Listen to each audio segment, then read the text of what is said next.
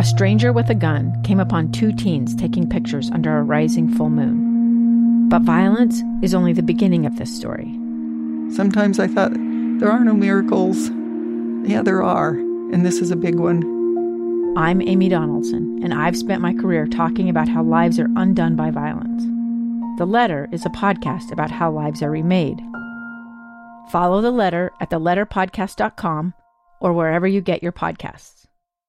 Inside Sources. Inside Sources. Inside Sources. Where KSL offers Utah deeper insights on the news. Host Boyd Matheson divides rage from reason and elevates the conversation on issues crucial to our community. On KSL News Radio 102.7 FM and 1160 AM.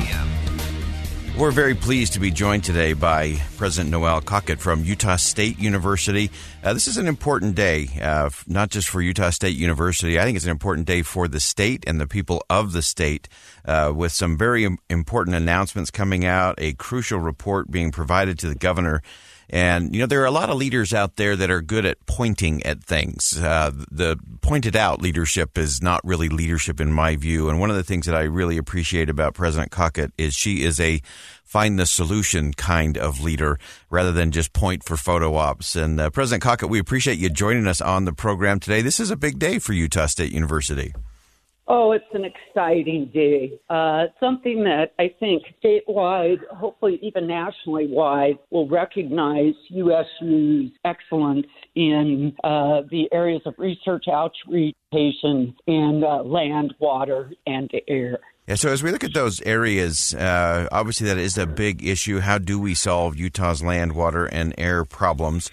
And I want to go through a number of things that you've announced and are rolling out, beginning with an institute really designed to take on this in kind of a pioneering spirit kind of way. Oh, I love that, pioneering, because, of course, the legacy and history of not only Utah's dependency and attention to our natural resources, it also is a recognition of Utah State University's legacy and history in these areas.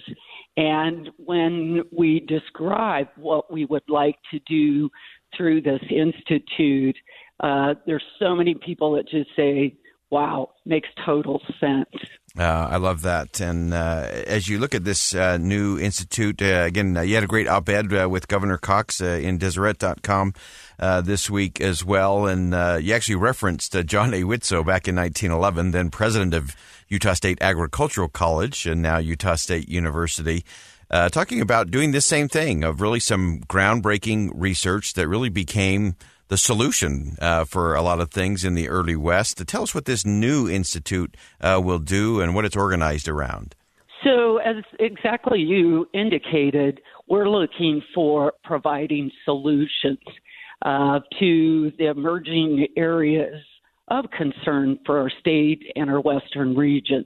And that's in air quality, of course, water, quantity and quality there, and then just the myriad of land issues that are facing our state as our population growth increases, as we see more and more land going to housing and development away from our recreational and agricultural land. So just a huge myriad of issues. And we believe that by doing the kind of research that's needed on these, we can highlight the issues and then possibly through our research help our policymakers, our community leaders, our government move to solutions that work. And just really excited to provide that kind of support in the decisions that are facing us in the near future, which actually will be the long-term well-being of our state.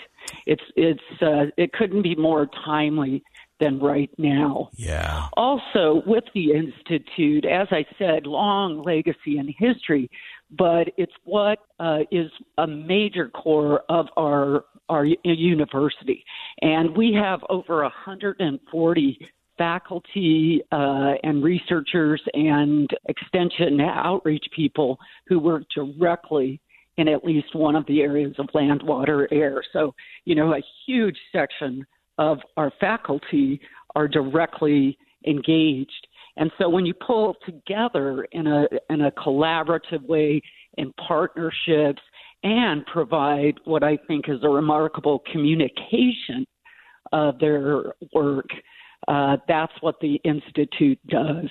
Yeah. So just really putting an umbrella over all the really strong expertise and work that's happening at Utah State. I love that, and it's so important, especially as we look at where we are and what projection in terms of growth and opportunities and climate and a host of other things.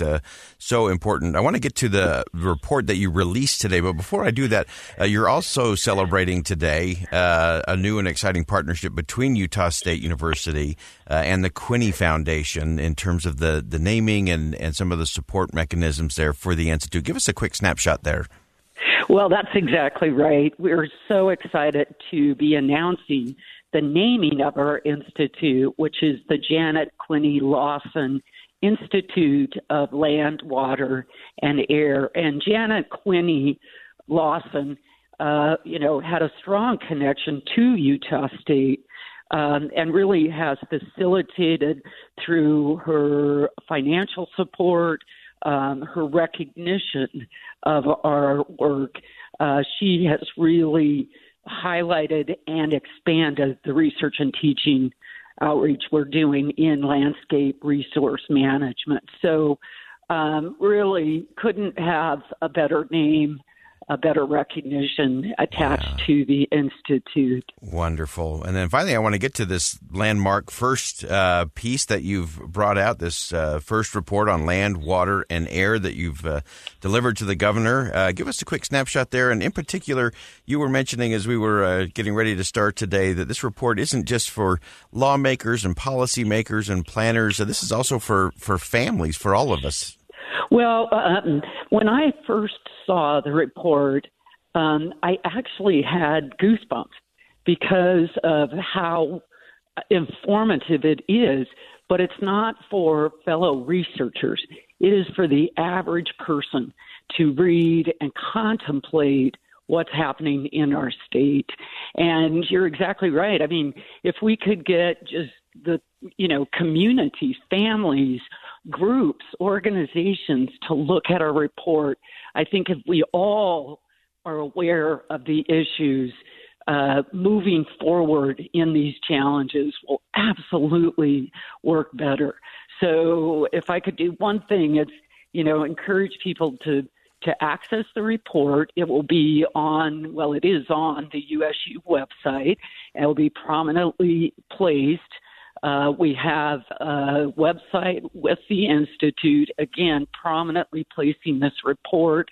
It's about 25 pages long, but it's got a lot of great figures, charts. I mean, I've been engaged with the Institute and the work of our faculty, but scanning that report, I learned new things. So for me, if I could just take a second, I actually found certain take-home points in it. I think one of the take-home points is really that our natural resource situations span time and space. And because of that, incredible expanses of our state, but also our institute now has the history of what's happening in natural resources. And by looking at history, it helps us predict the future. Yeah. The second thing that our policy does identify the big problems that are challenging us. For instance, water. Right. No one that lived in the state this summer wasn't aware that we were having water issues. And we actually, in our report, highlight some already good successes on water quantity. For instance, we've been working with agricultural communities to improve irrigation. systems that then provide better water efficiency. We're also working with residential areas for conserving residential water. And then finally, the third area is that our report, I believe, provides context. And that is how land, water, air not only interact with each other. One change of one area, for instance, in land usage could affect water quality and quantity, but then they themselves have tremendous impacts beyond. Yeah. And again, as I mentioned, it's for the average person. It's not a research-dense publication. It is so we can start the conversations and move towards solutions as a state. Great insight from President Noel Cockett from Utah State University. We'll continue to follow that one. We're going to step aside for a quick commercial break. When we come back, Russia continues to threaten the Ukraine. The G7 sends a warning shot back towards Russia. Find out what that's all about coming up next. Two friends taking pictures of the rising full moon on a summer night. Two teenage kids doing what teenage kids do. When a stranger with a gun and a death wish changed everything. It was violent, it was senseless, and I will never understand it, I will never accept it. I'm Amy Donaldson, and unfortunately, we're all too familiar with stories about how violence shatters lives. But what we rarely see is how they are rebuilt. In a new podcast, The Letter, we relive tragedy, but only so we can hear the rest of the story. The struggle to reclaim lives, the realities of grief, and the possibilities of forgiveness. I believe in miracles. Sometimes I thought, there are no miracles. Yeah, there are, and this is a big one. Follow The Letter at theletterpodcast.com or wherever you get your podcasts.